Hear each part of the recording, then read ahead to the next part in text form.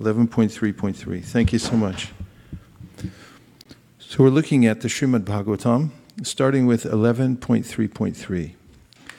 And the first point for this morning is to realize our free will.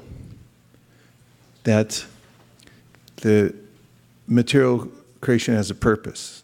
This is helpful because there's a way in which someone might come to the conclusion that there's no purpose to the world. If you read existential literature like Moby Dick, the purpose of the author is to express how the universe is a random set of circumstances that has no meaning ultimately. But that doesn't sit well with us. If somebody passes away, we want to know why. If something happens to us, we'd like to know the reason.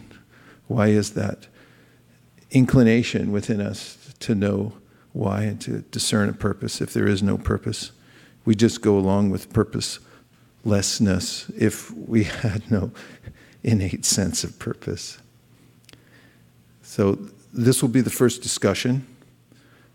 Welcome, Hare Krishna. And we'll talk about it from a few different points of view. Okay. And first we'll offer our obeisances to the previous acharyas. Om Jnana Timirandasya Jnananjana Shalakaya Chakshurum Nulatam Dina Tasmai Shri Gurave Namaha. Jai Shri Krishna Chaitanya Prabhu Nityananda Sri Advaita Gadadhara Shivasari Gaura Bhaktivinoda. Hare Krishna Krishna Krishna Hare Hare Hare Rama Rama Rama Hare Hare. This morning when I was reading, I was just appreciating how much Srila Prabhupada gave us, enough to discern the absolute truth in all of his aspects and the various details of the philosophy of Krishna consciousness, so that we could and can be firmly situated in the practice.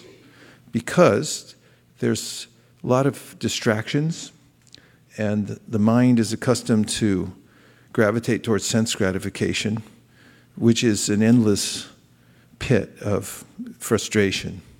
As Krishna describes in the Bhagavad Gita, when one contemplates the objects of the senses, one becomes attached to them and then finds oneself dragged down into the lower qualities that seem to alienate us from others, become non-productive in our lives, and eventually forgetful of our ultimate purpose, which is a very depressing situation to be in. And so, understanding from various points of view the ultimate purpose of life is helpful. So when we have a sense of purpose and we're clearly in line with the goal, that is, we're working towards a worthy goal. This is said in all kinds of circles. When we're working towards a worthy goal, we feel encouraged and happy. So we first have to know what that goal is. So in this verse, we hear Sri Antariksha Uvacha. Where is Sri Antariksha? Prabhu. Maybe in India. Maybe on the altar. Maybe at home watching. Maybe in the live studio audience. Okay. Sri Antariksha said, Abhir Bhutani Bhutatma Mahad Bhuther Mahabhuja. Sasar, I can't see that. I think I went down from 2030 instead of 2020. Sri Antariksha Uvacha Abhir Bhutani Bhutatma Mahabhutar Mahabhuja. Sasar Jot Sha Vachchand Adya Swa Matratma Prasidhaye. So the first word, Sri Antariksha Uvacha, is Sri Antariksha said. So this is one of the sages that we can trust, because he's being put forward by Narada Muni himself.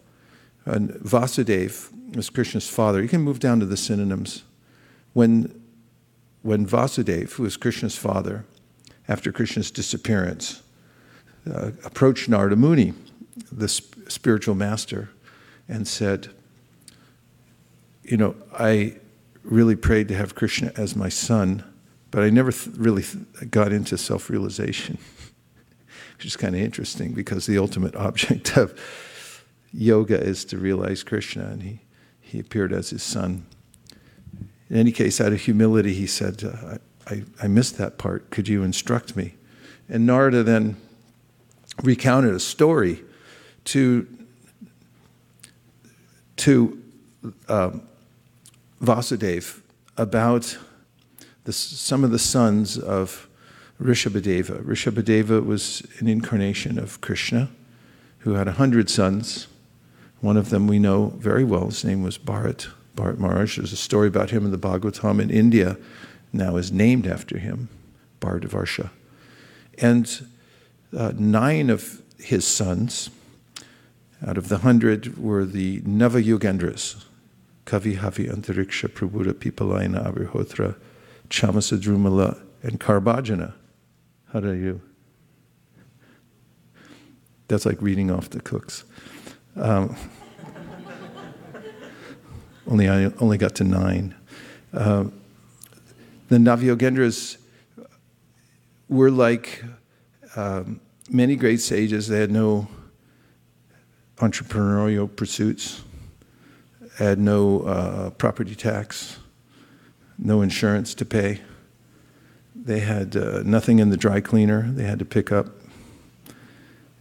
They only had time on their hands, and they used it to instruct others about the process of self-realization. They completely depended on Krishna, and they just moved about the universe to find situations where there were sincere people who wanted to know about the ultimate purpose of life. So once they were wandering, and together, 9 of them, and they found a king, Nimi, and he was performing a fire ceremony, sacrifice, and he was struck by the appearance of these 9 sages. Everybody was, because they were self-effulgent, and he stood up. This is what one should do when an advanced person comes into one's midst. You should stand up. And then that's out of respect. So it's mentioned in the Bhagavatam that at that time even the fire stood up.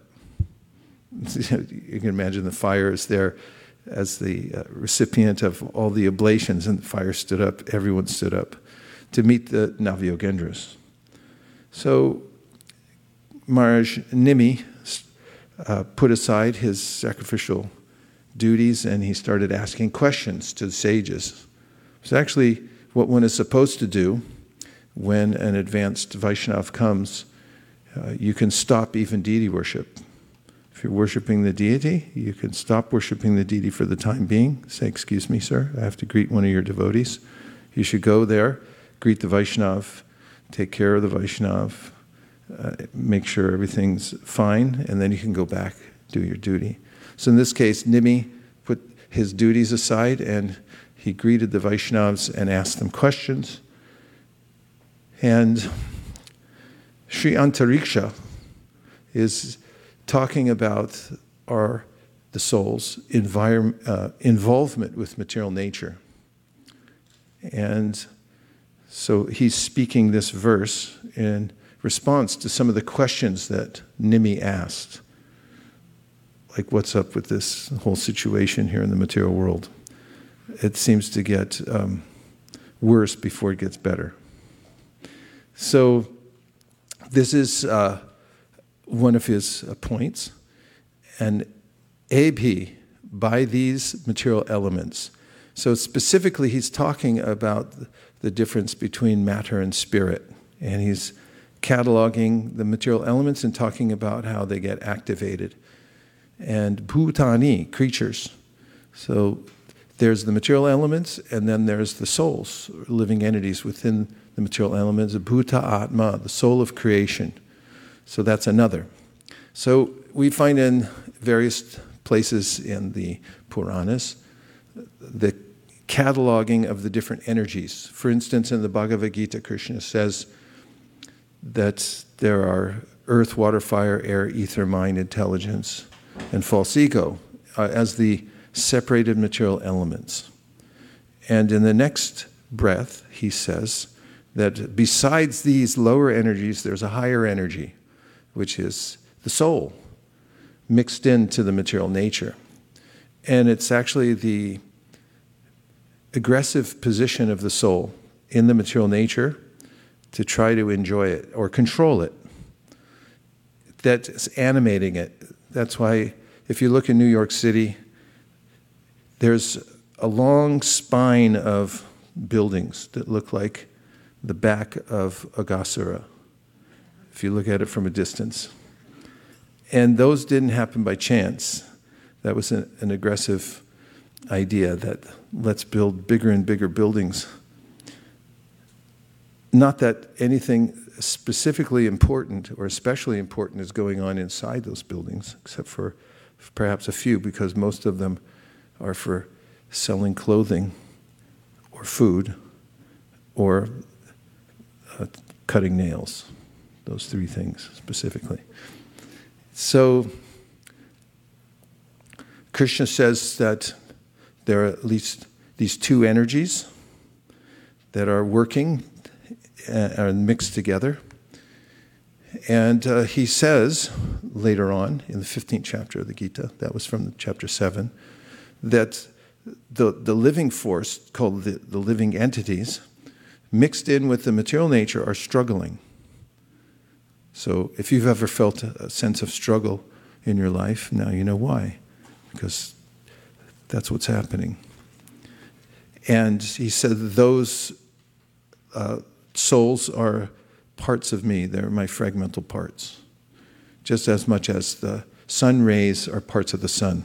Same quality, and they're connected, but there's a part, and then there's the whole. And the whole is Krishna, and then the part is the living entities.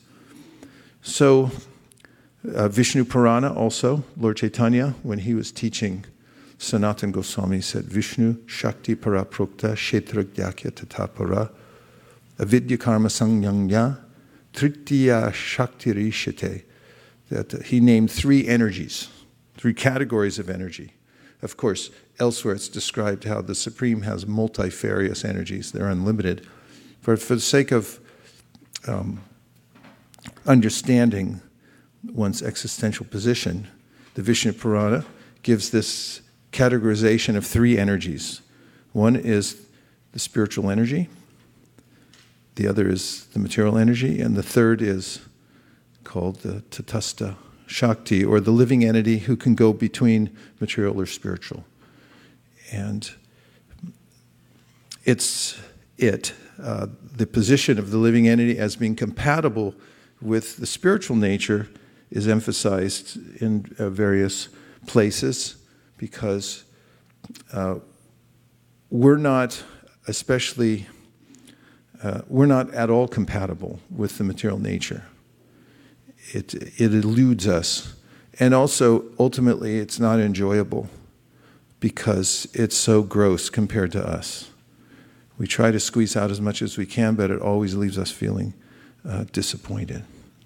That's why Krishna says in the Bhagavad Gita, Yehi samsparshaja bhoga dukkha yonaya evate adyantavanta kuntya nateshu ramate bhuta. An intelligent person understands that his or her interaction with material nature for the sake of controlling it or enjoying it ends up in misery. So that's helpful to know that what we're dealing with, the different energies. So then he says, Bhuta Atma, there's a soul of all creation. That means, a soul means a conscious being who's intelligent and who's the source of the whole creation and also who's overseeing it. And then Mahabhutai, by the elements of the Mahatattva. So there are energies we see all around us right now, varieties of material energy, but they all come from one single source.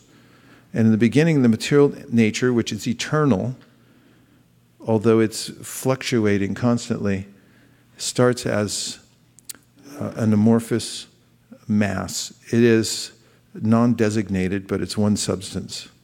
If you take milk, those of you who take ahimsa milk, you know that if you then coagulate it or put in a culture like yogurt culture in milk, it turns into another substance. It's one thing, but it turns into another thing. And from yogurt, what can you do? Can you get ghee from yogurt? Yes. So anything else you can get out of milk? Huh? Paneer, butter.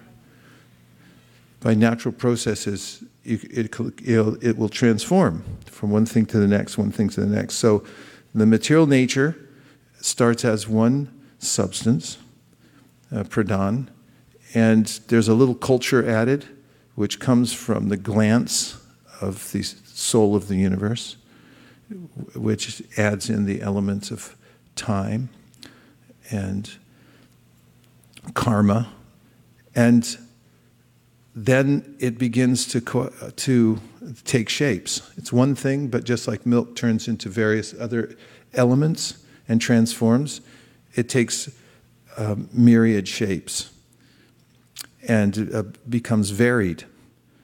And the varieties come into three major categories of sattva, rajas, and tamas, or goodness, passion, and ignorance. And the combinations and permutations of those three create millions and millions of different varieties that we see before us.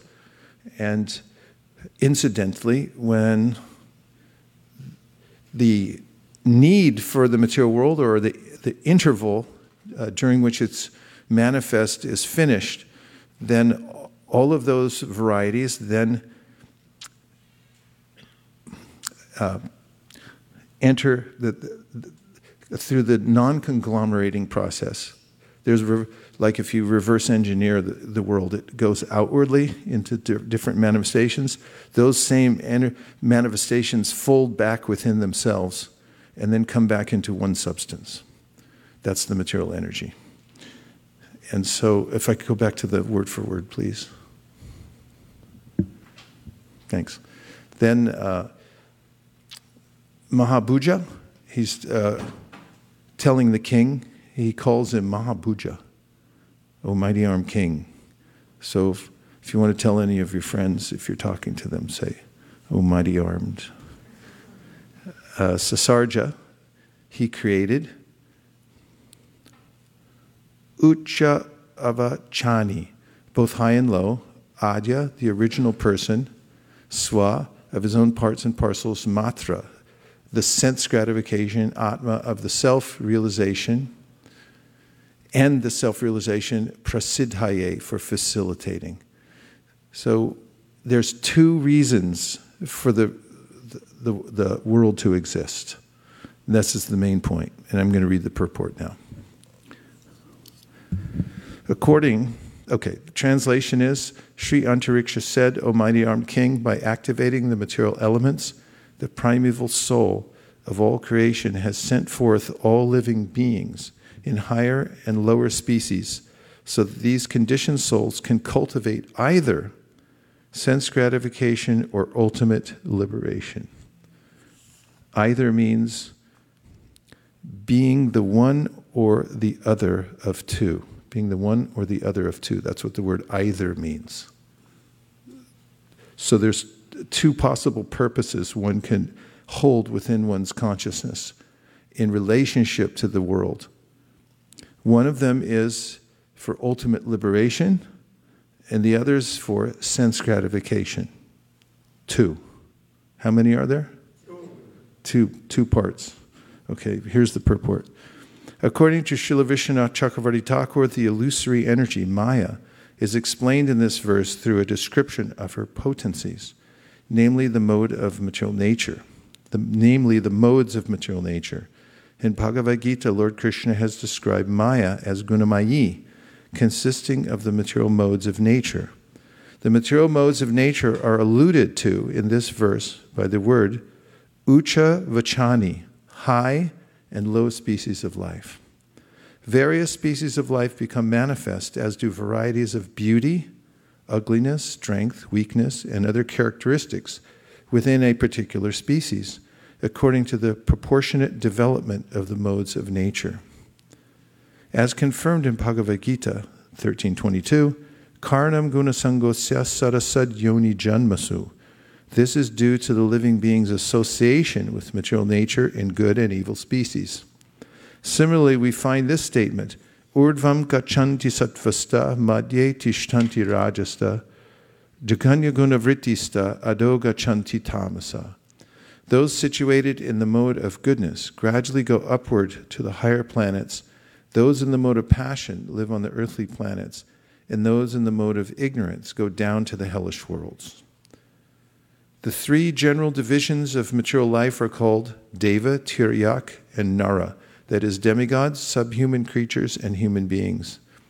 In the various species of life, there are various facilities for material sense gratification. Different species are distinguished by differently formed senses, such as the genitals, nostrils, tongue, ears, and eyes. Pigeons, for example, are given the facility for almost unlimited sex. Bears have an ample opportunity for sleeping. Tigers and lions exhibit the propensities for fighting and meat eating. Horses are distinguished by their legs for swift running. Vultures and eagles have keen eyesight, and so on. The human being is distinguished by his large brain, which is meant for understanding God. The phrase swa-matratma prasidhaye is very significant in this verse. The word swa indicates possession. All living beings belong to the Supreme Lord, Mamaivamsho Jiva Loke Jiva Bhuta Sanatana. Therefore, according to this verse, they have two options. How many?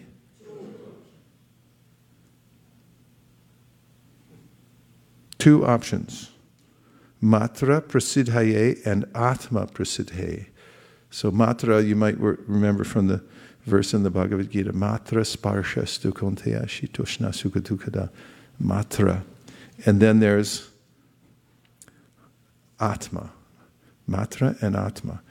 Atma prasidhaye means for self-realization, and Matra means to try to get comfy here in the material world. Try to get cozy. Matra refers to the material senses, and prasidhaye refers to effective accomplishment. Therefore, matra prasidhaye means efficiently engaging in sense gratification. On the other hand, Atma prasidhaye refers to Krishna consciousness. There are two categories of Atma. The Jivatma, or the ordinary living entity who is dependent, and the Paramatma, the supreme living entity who is independent. Some living entities desire to understand both categories of Atma, and in this verse, the word Atma prasidhaye indicates that the material world is created to give those living entities the opportunity to achieve such an understanding and thus return to the kingdom of God, where life is eternal and full of bliss and knowledge. Srila Sridhar Swami confirms this by quoting a verse from the Veda Stuti of the Srimad Bhagavatam. Budhendriya mana pranam jananam asrijat prabhu matrartam cha bhavartam cha atmane kalpanaya cha.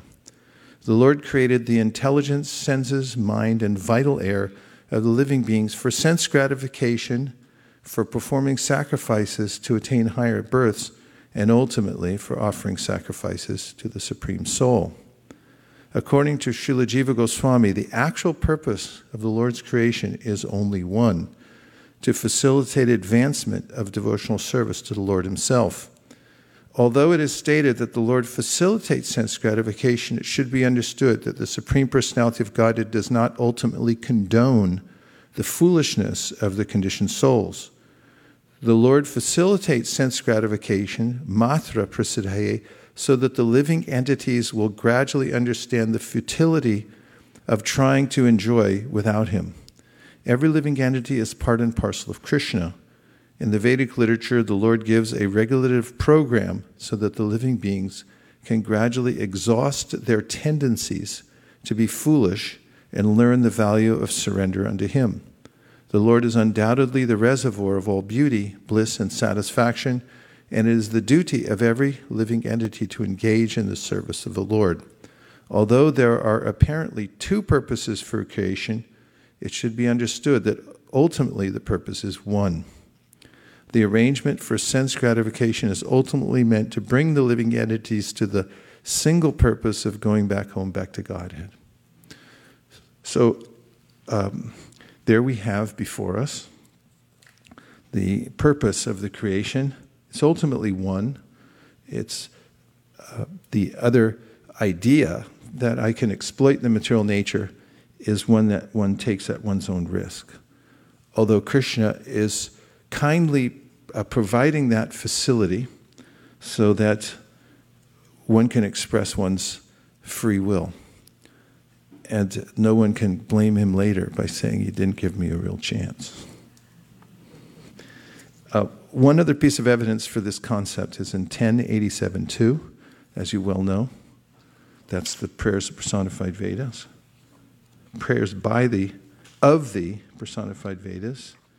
And in this verse, and I won't read the whole purport because it's extensive, I just want to enter this into evidence. Shukadeva Goswami said, "The Supreme Lord manifested the material intelligence, senses, mind, and vital air of the living entities so that they could indulge their desires for sense gratification, take repeated births to engage in fruitive activities, become elevated in future lives, and ultimately attain liberation." So that's 1087.2. I'll read it one more time from the board. It says, "The Supreme Lord manifested the material intelligence, senses, mind, and vital air of the living entities so that they could indulge their senses for sense gratification, take repeated births to engage in fruitive activities, become elevated in future lives, and ultimately attain liberation." So these two ideas are now on the floor. And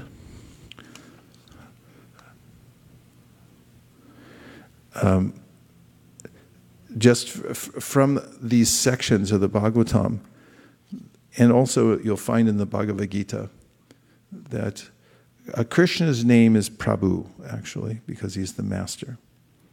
And the living entity is called Jana, or the one who's dependent on Prabhu. So the Shastra says, Nityo Nityanam Chaitanas Chaitananam Eko Bahunam Yo Vidhati Kaman. Makes this point that there are two kinds of living entities, one that's dependent and one that's fully independent. That's the controller. So we're the dependent, in case you hadn't noticed, and then there's Krishna who's fully independent, who's providing everything, fulfilling the desire of every living entity since the time immemorial. From the Shishopanishad, you take a mic, you can quote the verse. In case you don't know which one it is, it's your favorite verse.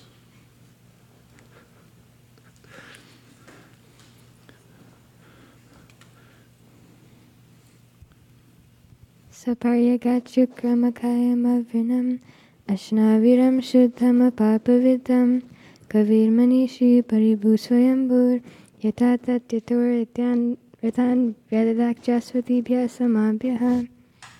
Correct.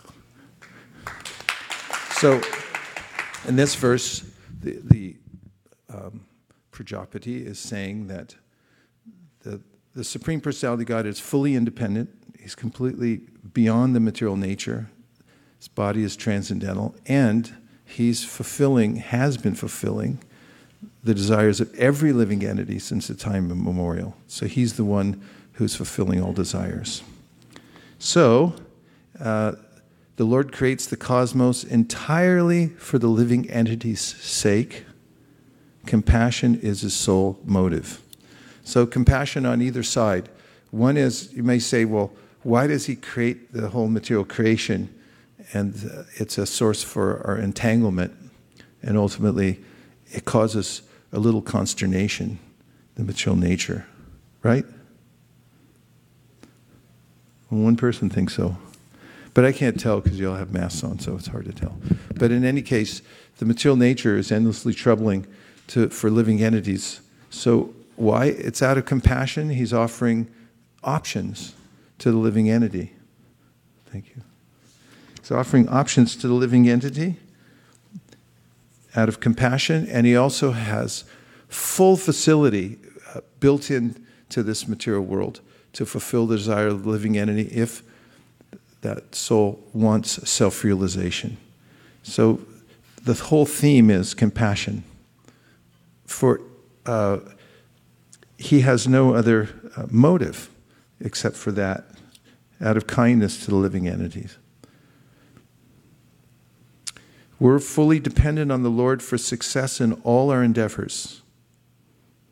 How can the one who is arranging these facilities be impersonal? So this is a point that comes up also in this chapter, Prayers of Personified Vedas. If we observe that there's dual purposes and there's full facility being provided, then we can also understand that it's the absolute truth is of personal nature. That means intelligence. Intelligence means a person, motive, and therefore he's and he's exhibiting his compassion. So, a couple more points. That the Lord facilitates sense gratification, matra prasiddhaye, so that the living entities will gradually understand the futility of trying to enjoy without him. So that's the only reason that there's an entangling situation. It's the way it is, because we're incompatible with matter. We enter at our own risk. It's not his idea, but it's because of my material intention to try to lord it over matter. So finally, one cannot attain happiness by force, no matter how strenuously or for how long one tries. You can't get happiness by force. Can't bust your way in. Okay, so now, I just wanted to set that up because it's really important to know that there's a purpose behind creation. And even when it looks like a dire situation, there's a lesson within that. That's why Brahma, in his prayers to Krishna, says that a self-realized person or one who is fit for liberation is one who takes the lesson behind the material nature, including even the dire situations, and sees that as opportunity for purification, coming from the compassion of the Lord. So then the conclusion that Sri Antariksha makes in the section of the 11th canto is that because the material nature is ultimately meant to herd us towards the desire towards self-realization, Tasmad gurum prapadita jignasu shreya uttamam shade paricha nishnatam brahman upashramai shrayam. He said you should find out from a stalwart person who's already above the modes of nature, who's fully studied the matter, of how you can get out of it too. Therefore, tasmad means therefore you should approach a guru and find out about how to free yourself from the material nature. Don't leave it to chance. It won't happen. You have to follow the directions. Okay. So, I'm going on a different direction in just a minute. I'll make the case succinctly. But before I do, I'll take just a few, like three or four reflections, because I still have points to make and I have to make. So I don't want to go too far afield. Please go ahead. In the third canto, Kardam Muni also says, this is 321.20, the points you were mentioning. It says, "My dear Lord, although it is not your desire, you manifest this creation of gross and subtle elements just for our sensual satisfaction. Let your causeless mercy be upon us, for you have appeared before us in your eternal form, adorned with a splendid wreath of tulsi leaves." That's important. You can enter that into the record. This is also stated here. That although it is not your desire, you manifest this creation of gross and subtle elements just for our sensual satisfaction. Let your causeless mercy be upon us, for you have appeared before us in your eternal form, adorned with a splendid wreath of tulsi flowers. Okay, yes. Maharaj, one of your previous lecture about how to be a happy human being, you're mentioning the Bhagavad Gita verse, the 5th chapter verse, where it says like the formula for being happiness is Prag sarira vimokshanat kama krododbhavam vegam sa yukta sa sukhi nara. Sorry, let me start from the beginning. Saknoti hava yas odhum prag sarira vimokshanat kama krododbhavam vegam yas sa yukta sa sukhi nara. So the formula for happiness is like to tolerate the urge of the senses, and where Lord Krishna says like the second and like very definitively that how to be a happy human being. Yes. This is an example of the kind of advice Krishna gives those who have gone towards Atma Prasiddhaye. That means they decided that I don't think it works to try to enjoy the material nature or try to control it, therefore I'll try for self-realization. So in the verse, Shaknoti haivaya shodhum praksharira vimokshanat, he says, if you can develop the Shakti or spiritual strength before, praksharira means before you give up your body, and you're able to overcome the powerful forces of the senses, like anger and lust, then even in this life you become sukhinara, happy human. Okay, we take 2 more. Anything you think will contribute to the conversation we've had so far? Commentary, realizations, question to expand the topic? Sukeshri, and then Kautik for the close. I was just thinking that when you were discussing about fulfilling all desires, is that true for all? Because several devotees pray for maybe a particular thing, like, somebody who's really sick, we pray for them, or, something has to happen. But it doesn't happen all the time that the desires are getting fulfilled. So, as far as you know. What, Prabhu? As far as you know. I mean, as far as we know. Anyway, yes, it's according to you have to deserve, then desire. And also, we may not, Krishna may fulfill our desire in a different way than we know what's actually happening. You have to give a little time also. Yeah. I was just having a conversation with someone who recently had death. And so the person was saying that Krishna is just, he just does whatever he wants. He doesn't do what we all prayed for.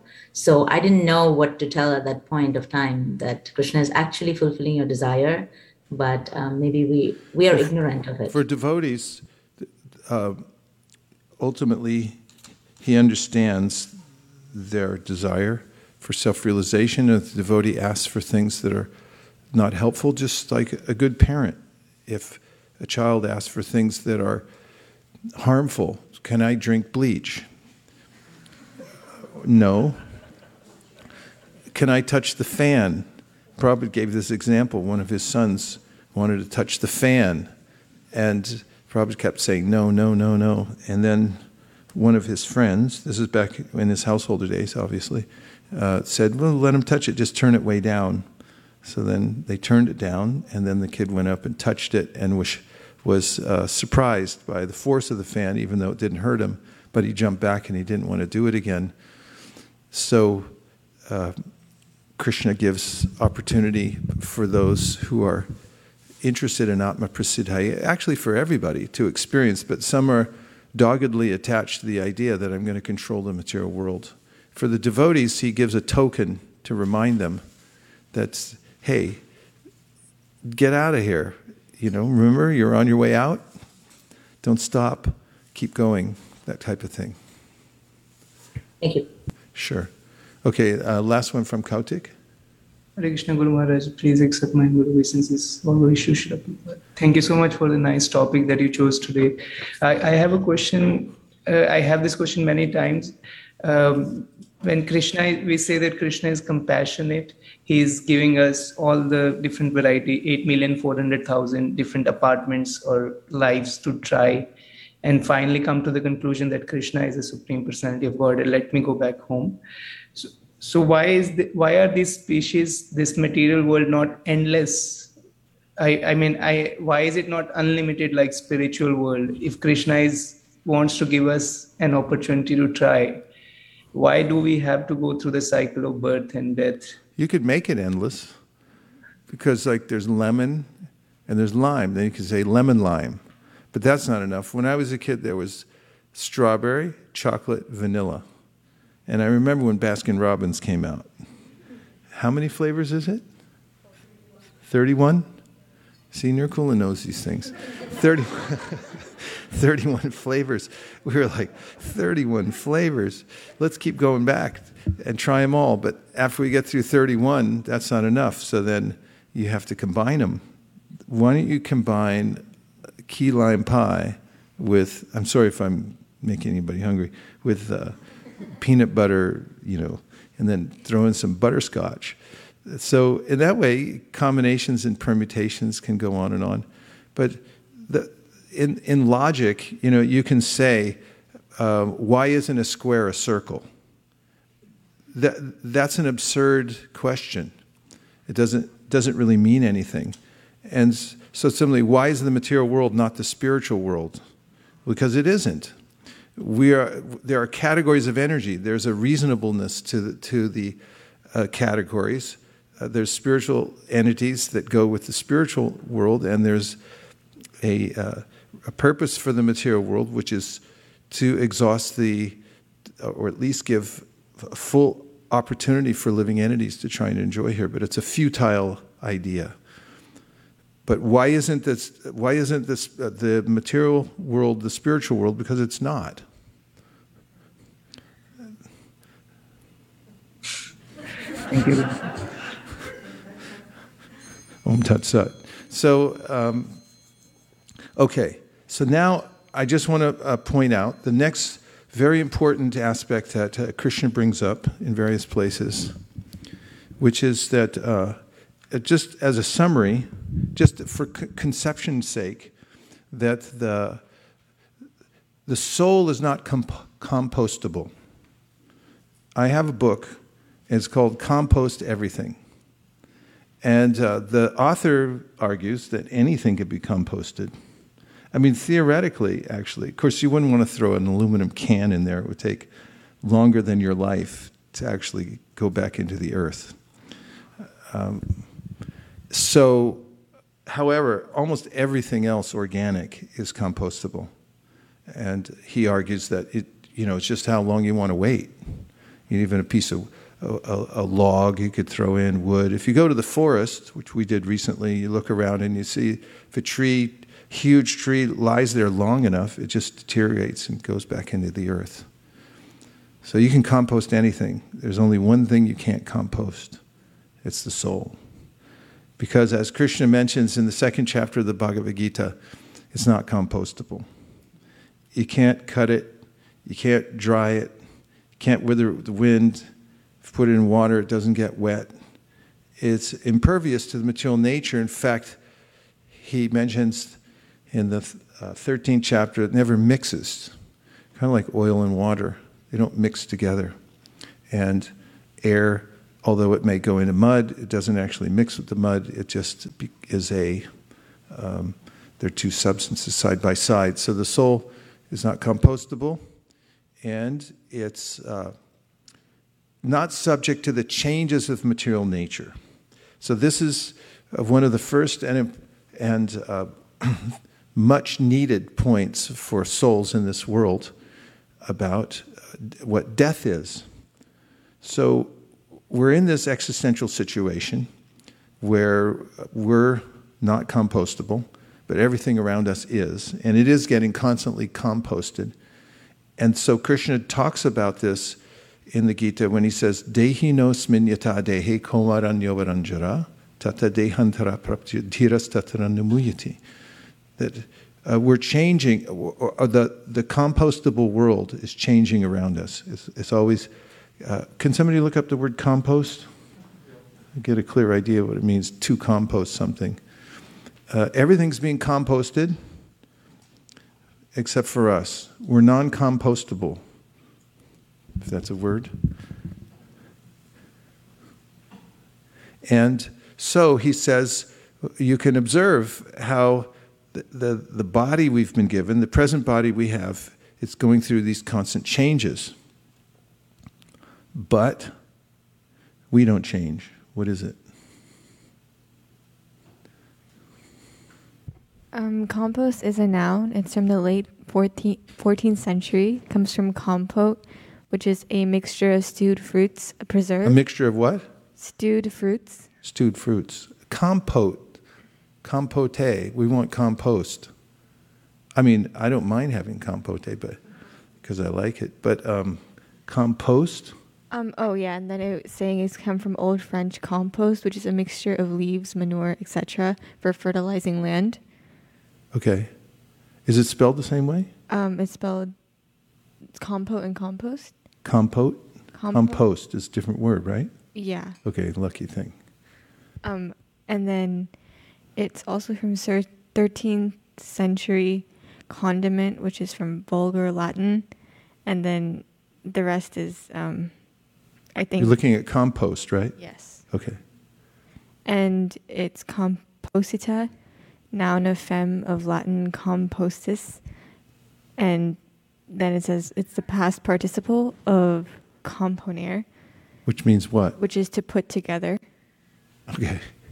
So the body's constantly putting together various elements of material nature: earth, water, fire, air, ether, mind, intelligence, and ego.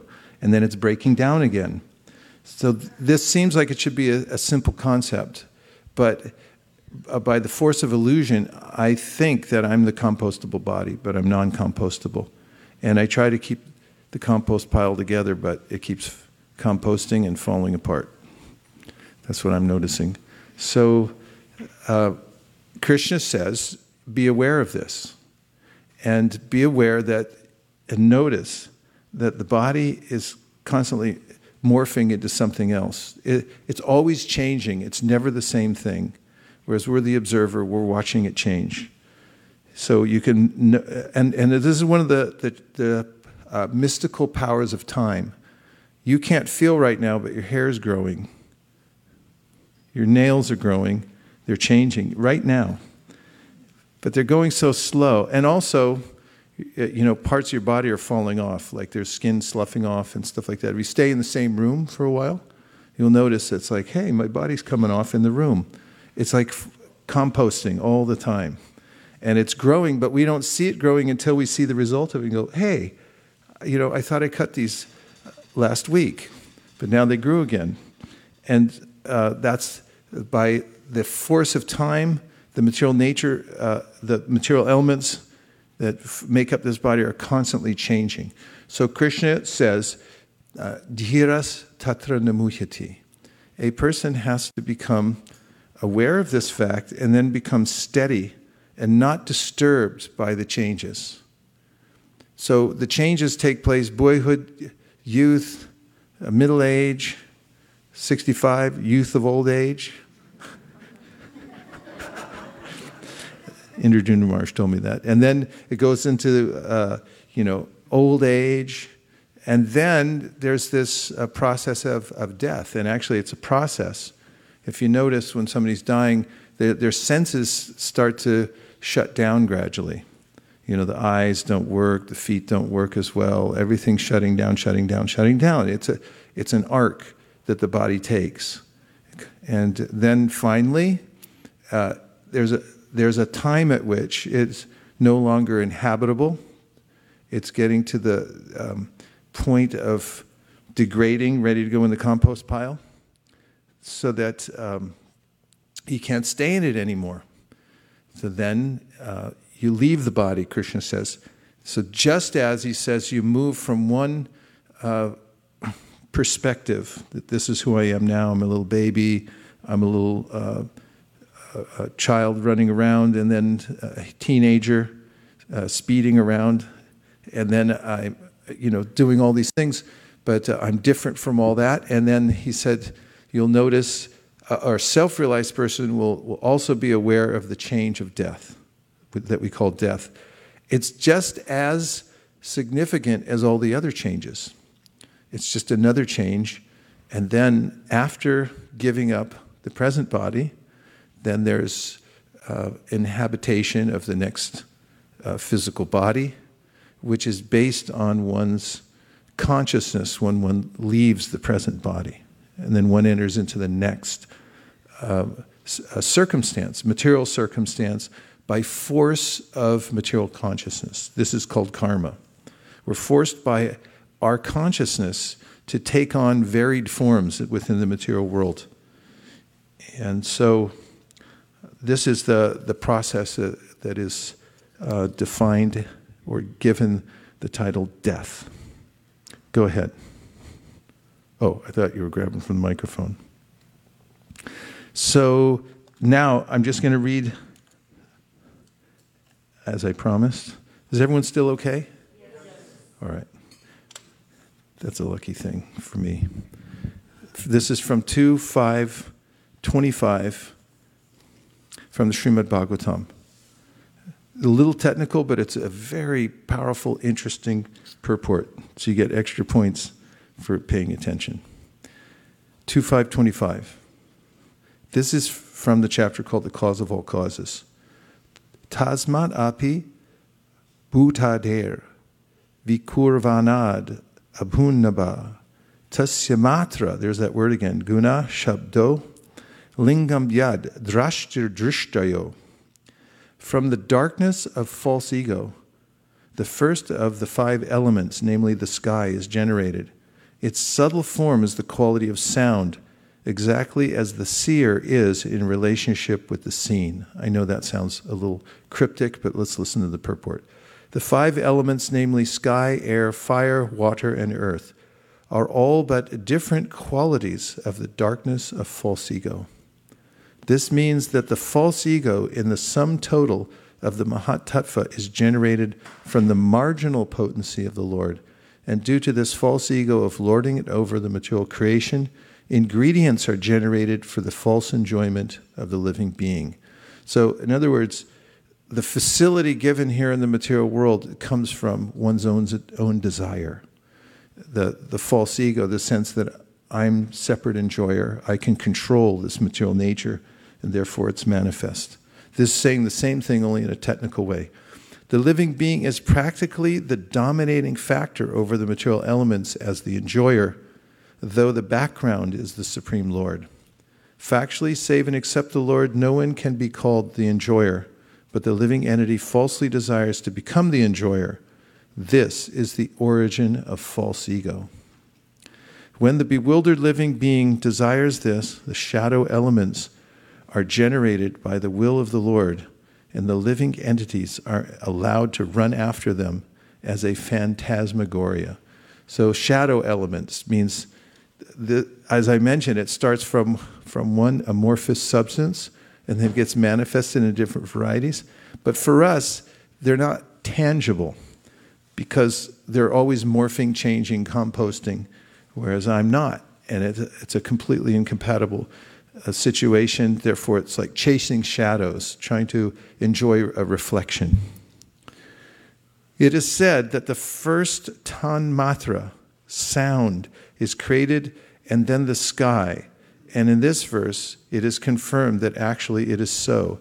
But sound is the subtle form of sky, and the distinction is like that between the seer and the seen. The sound is the representation of the actual object as the sound produced, the sound is the representation of the actual object as the sound produced, speaking of the object, gives an idea of the description of the object. Therefore, sound is the subtle characteristic of the object.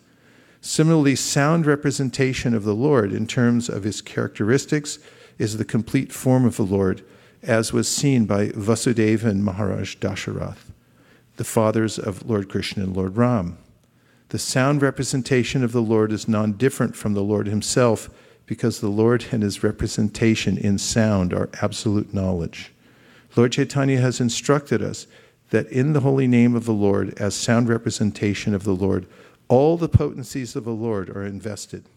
Thus one can immediately enjoy the association of the Lord by the pure vibration of the sound representation of his holy name, and the concept of the Lord is immediately manifested before the pure devotee.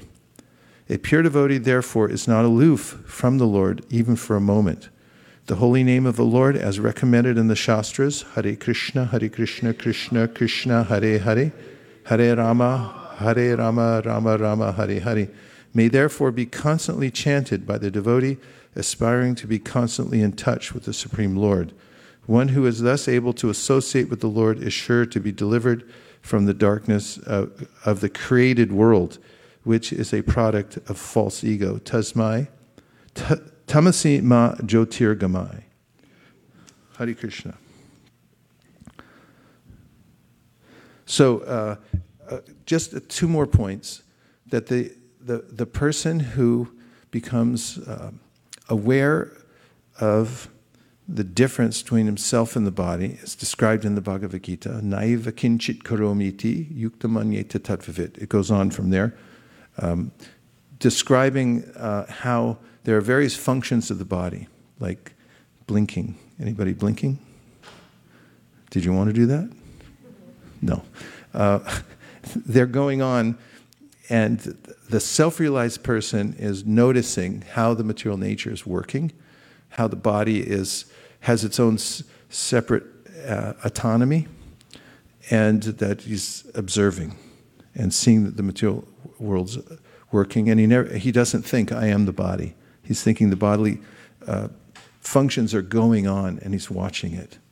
So this is part of the perspective of a dhira, a person who's undisturbed by material nature and its workings, and similarly undisturbed when leaving the body at the time of death.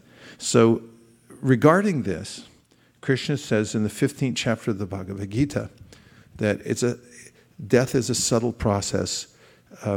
He says the consciousness forces us to go to a new place. Shariram yaravapnoti yachap yukramatishvara grihit vaitani samyati vayur gandham ivashayat. As the air passes over a particular place, it picks up a scent. And then the consciousness, because of association, I should say, as a conscious being, we associate ourselves in various ways, and we pick up the moods and customs of the people we're with, same kind of language, the habits, and so forth. And then those inclinations, that aggregated consciousness is what, as I said before, forces us into the next body. Then he says it's perfectly constructed. Shotram chakshu sparshanam cha rasanam grahanam eva cha adishtayam manaschayam vishayan upasevate. The senses are custom made specifically for that person to fulfill all of his or her desires. And then he says that a person who's trained in spiritual science, ukramantam stitam vapi bunjanam bhagunan vitam vimunanana pashyanti jnana chakshusa, can see what's happening and notice either when somebody else is leaving his or her body, can notice that, okay, this is a transformation that's taking place, that the non-compostable living entity is getting ready to step out. That's what it actually means, stepping out. Utkramantam. Utkrama means, okay, this place is not inhabitable. I'm stepping out of here. And she takes with him or her, the soul takes along the subtle physical body, the mind, intelligence, and ego. And then that gets transferred perfectly into the next body that's aligned with one's consciousness. And in the Yoga Sutra, it is said that the impressions that we have within our consciousness are so powerful that material nature then fills them in. And the body, take a look at your body real quick. Let's take a look. That's what you were thinking when you left your last body. You were absorbed in that. And the material nature accommodated and just filled it in. And there was a mold created from your impressions. Material nature then fills that in, and you come out, it's like, okay, here's my next form. But nothing happened to you, actually. There's no destruction of the soul at any time, ever. It always existed. It's hard to conceive that while we're in the framework of time. Because I'm thinking, when's the class going to be over? In the time frame. But actually, we have no beginning, we have no end. We always exist. But when I'm identified with the body, I think I just died, or I'm gonna die, and somebody took birth. So Krishna says, Ukramantam sitam vapi, a person who's in trained in self-realization sees soul was situated in that body because of karma. And now the karma has, for that body, there's a time limit on it. There's a shelf life for everybody, and it runs out. And once it runs out, that's its natural time. No reason to get really upset about it. You're just going to get a new body, according to your karma now. Unless you use the higher purpose, Atma Prasiddhaye, for human life, which is to develop your consciousness to the point where you're no longer attached to the matra, to the senses and their objects. But you are attached to the what is described in the Nectar of Devotion, using your senses in service to the Supreme, which means that you're experiencing a higher taste in service. Sarvopadi vanirmuktam tapratvena nirmalam rishikena rishikesha sevanam bhaktiruchate. You're using all your senses, not for exploration of the material world, but actually in service of the source of all senses and the master of the senses. And then the senses get purified, and actually there's an unlimited sense of happiness that comes into the senses. This is bhakti, or devotional service.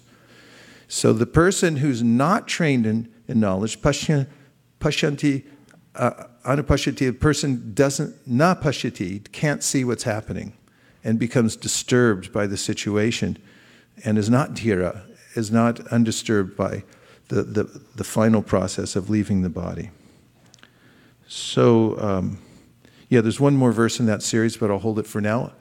Actually, I won't. Yatanto yoginas chainam pashyantyatman yavastitam yatanto pyakritatmano nainam pashyantya chetasa. That's actually the verse that describes what I was just saying, for the record. Now we'll take a few reflections or questions to expand the conversation. Keep it in the same realm. Yes, Shastra Sar Prada, the one who distributes the essence of the Shastra, is about to speak. Hare Krishna. There was a verse that came to mind when the topic of Krishna satisfying desires came up. And just a moment. Is it about Rishakapi? Oh, no. Okay, go ahead. It's Srimad Bhagavatam 5:19-27. And I thought everything you were saying, Guru Maharaj, was perfectly encapsulated by this verse. Okay, let's see it.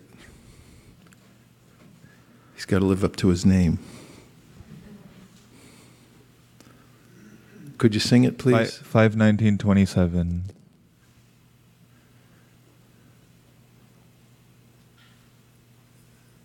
I can't see the number on that. Is that it? Oh. There you go. Oh. That's not it either.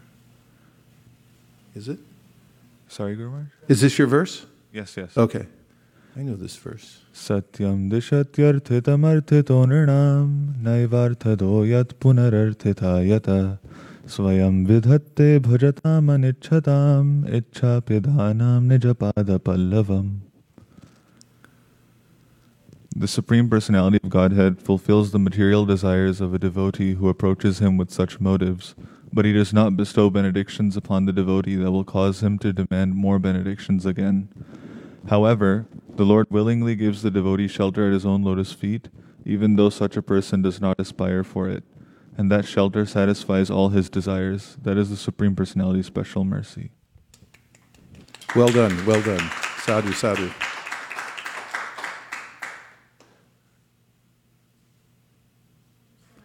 I can't see the screen. Vaikuntha Nayak is there. Go ahead, Prabhu. Dandavat Pranam Guru Maharaj, all glories to Srila Prabhupada. How are things at Mysore? Wonderful, Maharaj. We had a great marathon time as well. Right, we're missing you. We're missing being in Mysore with you. Okay, go ahead. Maharaj, when you were saying that everything in this world is compostable and only the soul is not, right? And that is also said in entropy in science and thermodynamics. The entropy is basically, in simple terms, a measure of the disorder or measure of the randomness. And science says that the entropy of the world is always increasing. In other words, it's a long-winded way of saying that, okay, everything is breaking down in this universe. and you need to put in great effort to maintain the status quo in this universe. If you don't put effort, things simply break down. Be it relationships or break objects or even a piece of iron, everything is just collapsing, it's breaking down. And I was thinking that the only thing that is not breaking down is the soul. And it's such a lonely place for the soul to be in. The soul is surrounded by everything that is breaking down. It is a scary situation. And what is more scary is that I am not scared of this scary situation.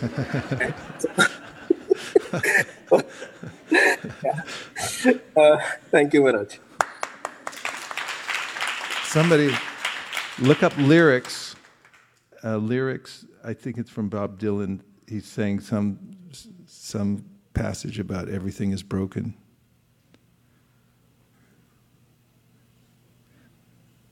We need somebody born in 1950s to actually know the verses. Like Bhagavata Ashraya Prabhu, he'd know all of them. Okay. Gandharvika, yes. That was brilliant. Thank you. It was very helpful, and I'm glad it's in the record. Gandharvika Radha, please. Hare Krishna. Good to see you. Haribol. I was just thinking how even Vaikuntha Nayak Prabhu and all the points that we discussed, it's like the soul is, I'm not losing anything by dying, but still, I don't want to die. No matter, like Krishna makes all the life situations perfect, and he says you'll get a better birth, still go, but that fear overcomes us. And we cannot say what it is that's not allowing us to take that opportunity with ease and with happiness. But then I came across this verse which shows that how much I am attached still. And this verse is Prabhu 11:29-39 that Uddhava speaks. And the translation is, the firmly binding rope of my affection for the families of Dasharhas, Vrishnis, Antakas, and Sattvatas, a rope you originally cast over me by your illusory energy for the purpose of developing your creation, is now cut off by the weapon of transcendental knowledge of the self. And there is a small purport. Prabhupada's disciples say, although the members of the families mentioned in this verse are eternal associates of Lord Krishna and thus proper objects of affection, Sri Uddhava had regarded them as his personal relatives rather than simply as pure devotees of the Lord. Influenced by the Lord's illusory potency, Uddhava had desired the prosperity and victory of these dynasties. But now, by hearing Lord Krishna's instructions, he has again fixed his mind exclusively upon Lord Krishna and thus he regards his so-called family members without any mundane conceptions as eternal servants of the Lord. So I was just thinking, like, even though I do so many things in this world, my vision is not like it's related to the Lord or people whom I am attached to or personal servants of the Lord. So that is what is pulling me from accepting the real truths of life. So how do we, my question is, Prabhu, like, even though we read this and we discuss these in the classes, how do we realize it practically, like in our day-to-day lives, so that we don't become so fearful? I think you are realizing it, otherwise you wouldn't have brought it up. Right? I don't know, Prabhu. I'm still very fearful. Yeah, well, partly we heard earlier Krishna say in the 15th chapter of the Gita that there's a way in which devotees who have eyes of knowledge, they are not disturbed by the change. We heard about dhiras tatra namuyati. They're not in ignorance, and at the final change, they don't become bewildered by it. And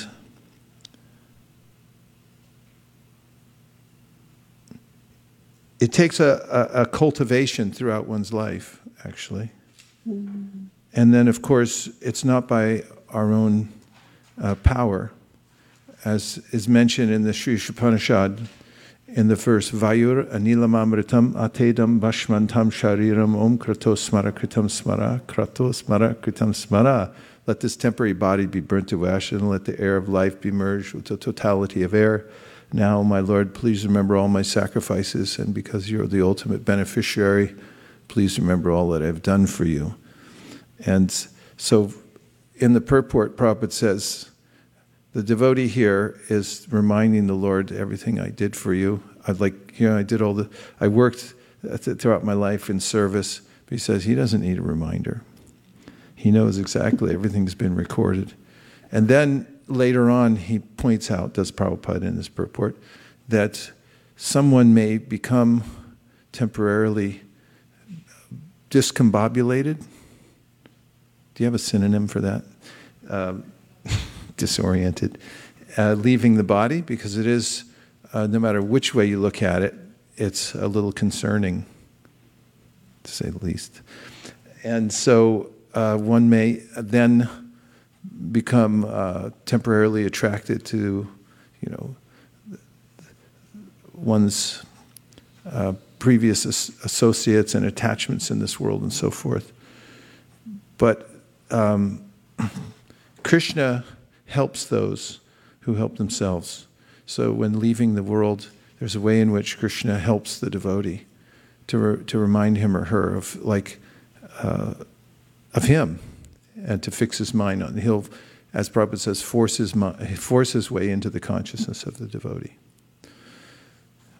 So, in the 8th chapter of the Gita, Attaining the Supreme, this is discussed by Krishna himself. He said, yogis and others, they do a lot of calculation about exactly when to leave the world. But Prabhupada says there very blatantly, it doesn't matter when the devotee leaves, by accident, or it could be a road accident or this, that. He said it doesn't matter, because he's under Krishna's protection.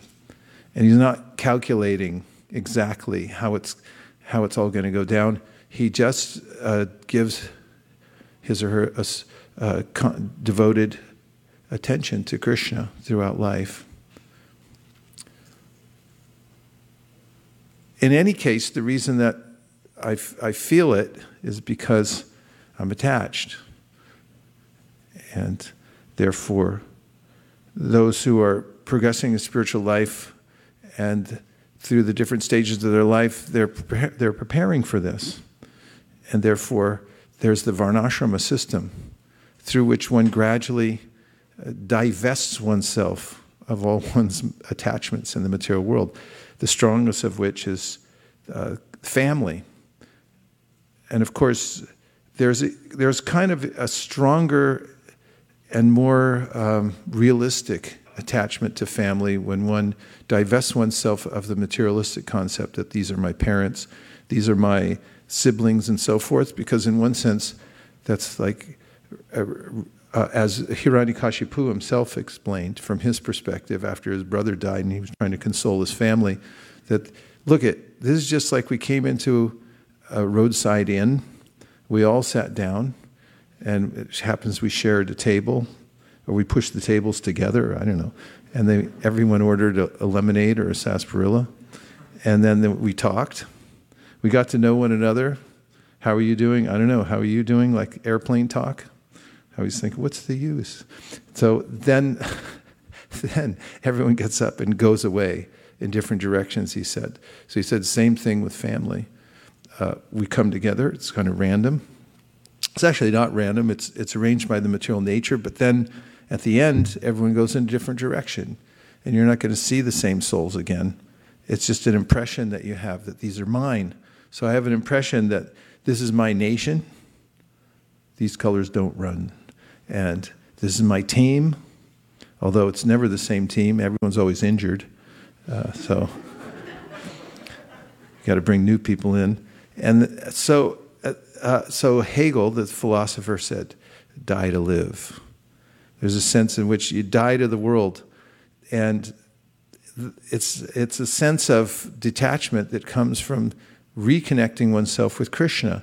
So that's what he says, does Krishna, in the 15th chapter of Bhagavad Gita, when he describes our entanglement. He says, Narupam asyehet topalabyate nanto nachadir nachasam prachishta ashvatamenam savarudamulam asanga shastrena dridhena chitva tatatpanam tat parimargitam vyam yasmin katana nivartanti bhuya tameva chadyam purusham prapadye yatak pravriti prashita parani, which means cut down the material attachments with the strong weapon of detachment, and then make your journey towards reality, the Supreme Person, and your real family.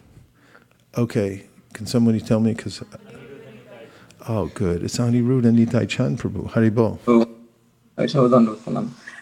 Thank you for the nice discourse. I was probably actually thinking the point you made in the beginning, how Srila Prabhupada has made things like why the purpose we are in this world so clear. So I could get the point from your class. The first is to give us facilities for sense enjoyment. The material world is created, and also there is one other purpose, which is make us understand the futility of this endeavor of sense enjoyment, and then surrendering unto the Supreme Lord. And then among the two causes, the last one is the main cause of creation of this material world. So thank you for clarifying that. And I was probably thinking about a verse from Sisimaitta where the golden monk Sri Chaitanya Mahaprabhu was saying to Sanatana Goswami that Krishna Bhulisheji Ananti Bhuirmu Ape Maya Daya Shamsharduk. So, I mean, because a living entity is forgetful of his relationship with Krishna, and that's why Maya in different ways gives the pangs of material miseries. Excellent. Aniruddha Nitai Chand, thank you very much. Yes. Hare Krishna, Guru Maharaj, Sanar Pranam. Hare Krishna. I like 2 points. The points that really struck me was how you said the soul is non-compostable and everything else just falls apart. And another point is how you have to be steady and don't be disturbed by the changes. I was remembering other long day, like I think a couple of weeks back, I met a person. I was telling her to take some books, and she asked me out of nowhere, like, if you could go to any planet, if you could go travel to any other planet, where would you go to? So I showed her the picture on Srimad Bhagavatam first canto, the Vrindavan, and I told her that that's where I want to go. And she asked me why. What is so special about that place? And I told her, like, that is where you could be eternally happy. And she asked me, I mean, why can't you be happy here? And I told her, like, it's temporary, it's not real happiness. And the conversation went on. She took some books. But today I kind of realized, like, you have to be, I have to realize that everything else falls apart, even the happiness, the efforts I put in to get some happiness from material world and material things, it falls apart. I just have to realize that and be consistent. In the Japa circle, you said, try to be consistent first, then everything descends, like with Krishna's mercy. So I like those 2 points, how you have to be steady and to realize that you are different from everything around you. You just have to observe that and realize that. Thank you, Maharaj. Thank you very much.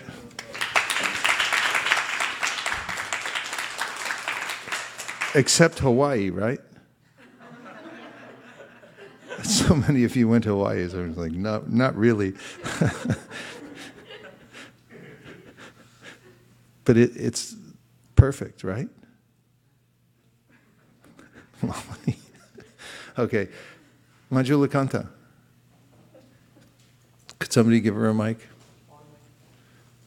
Oh, okay. And online we have Shraddha. Oh, okay. Can't tell with the glasses. Hare Krishna, Guru Maharaj. Maharaj, I want to just share a realization I had. A lot of times when you were teaching about Mother Kunti, and you were saying, Tata Vipadam, she asks for trouble to remember Krishna. And when we go through so many challenges, even with COVID, we see families dying, and everyone suffering. Nobody wants suffering. And I was like, I couldn't understand the orientation. You kept saying, wait, and it will come. One thing which I noticed with misery is that misery is very comforting. Misery is very comforting because it's not comforting when you're in the pain of misery. It's not comforting when you're trying to get out. But it's very comforting once you step out and you're healing. Because you look back and say, well, that's what Krishna was saying anyway. And the realization that you get from misery is much stronger and more intense than anything happiness can give. And from that misery, it's like sometimes I think I'm so unwilling and Krishna's pulling off the Band-Aid saying, it's fine, take it off. And it hurts when the Band-Aid comes off. But at the end of the day, we're grateful. He took it off and we can see better. So. Yeah, that's a really nice observation. And I think who asked the question earlier about realizing, I think it was Gandharvika Radha, yeah, that in that realm of understanding that actually suffering is a kind of purification that takes place. Of course, we can that's what tapasya is, it's voluntary suffering. That's why sages get so attached to it, or advanced people. They understand, like, I'm going to voluntarily suffer, and everyone's going, why are you doing that? It's like, I'm doing it for a higher cause. And when you voluntarily suffer, means delayed gratification and so forth, then you actually get purified. And the realization pours in, and it's a much higher taste. So you can do it the easy way, or you can do it the hard way. Okay, Risheshwari Leela, we're almost coming to a close, inching towards the close. Dandavat Pranam, Sri Srila Prabhupada. Thank you so much for a wonderful Bhagavatam class. I was really struck by the purport where, in the 11th canto, you mentioned about, read about how Krishna condones this sense gratification because it's like he thinks this is, this is not something he wants, but he allows so that we can gradually come to that point of realizing that, he is the supreme enjoyer, we are not. And I was reflecting that how the process of book distribution and leads us to, a deep meditation on reading of the Bhagavatam. And then reading of the Bhagavatam is enough to give us knowledge and detachment gradually in a nice way, ripping off that Band-Aid. But it also, gradually brings out the relationships, how the relationships are reciprocal. And we see, we can see that always in the material world, but the supreme relationship is with Krishna. And when that is done in a nice way, then obviously Krishna reciprocates. And we see that as always the theme in the Bhagavatam, starting from Narad Muni, Queen Kunti, Kardama Muni, so many different examples. And they just result in such beautiful prayers coming from the devotees' hearts that just uplift us, from the enjoyer mentality and rebellious mentality that a conditioned soul has. So I'm just so grateful that we have access to the best service, book distribution, and the best of scripture, Srimad Bhagavatam.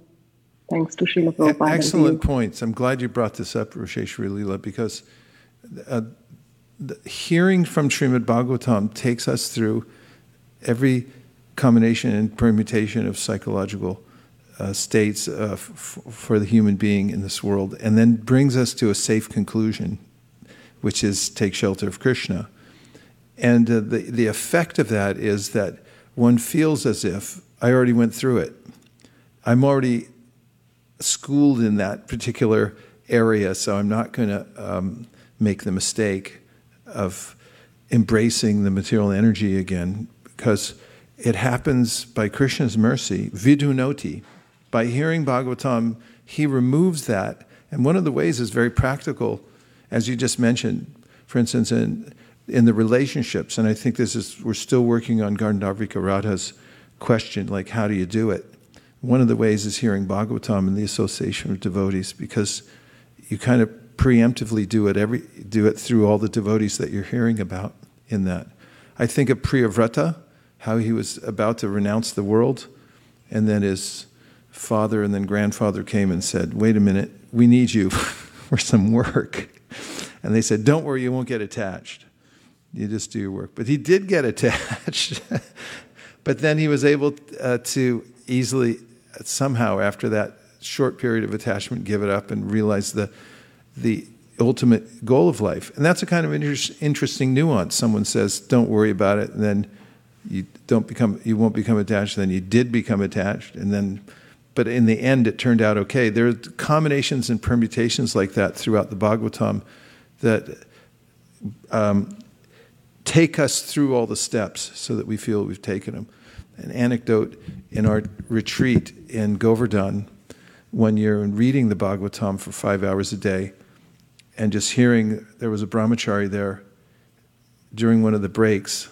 He was talking to his spiritual master, Keshav Bharati Maharaj, and he just had this astonished look on his face, did the brahmachari, and he said, what was I thinking?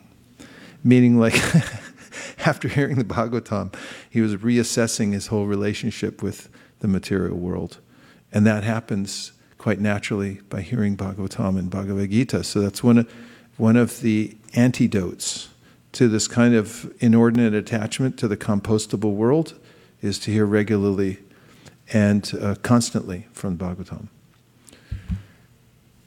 Om Tat Sat. Last point coming from... Oh yes, last point coming from Bob Dylan.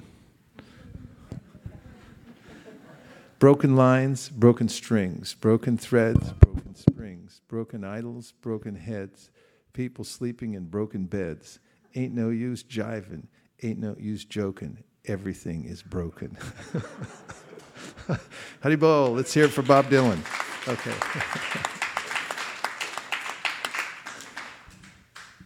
Yeah, so that's the material world according to Vaikuntha Nayaka, as pointed out, and Bob Dylan. So don't get attached to the compostable world, get attached to the non-compostable world, and you got to go a little farther in Hawaii to get it. Nothing wrong with Hawaii. Prabhupada liked it. He did a lot of translating there. So now we've come to the end of our class.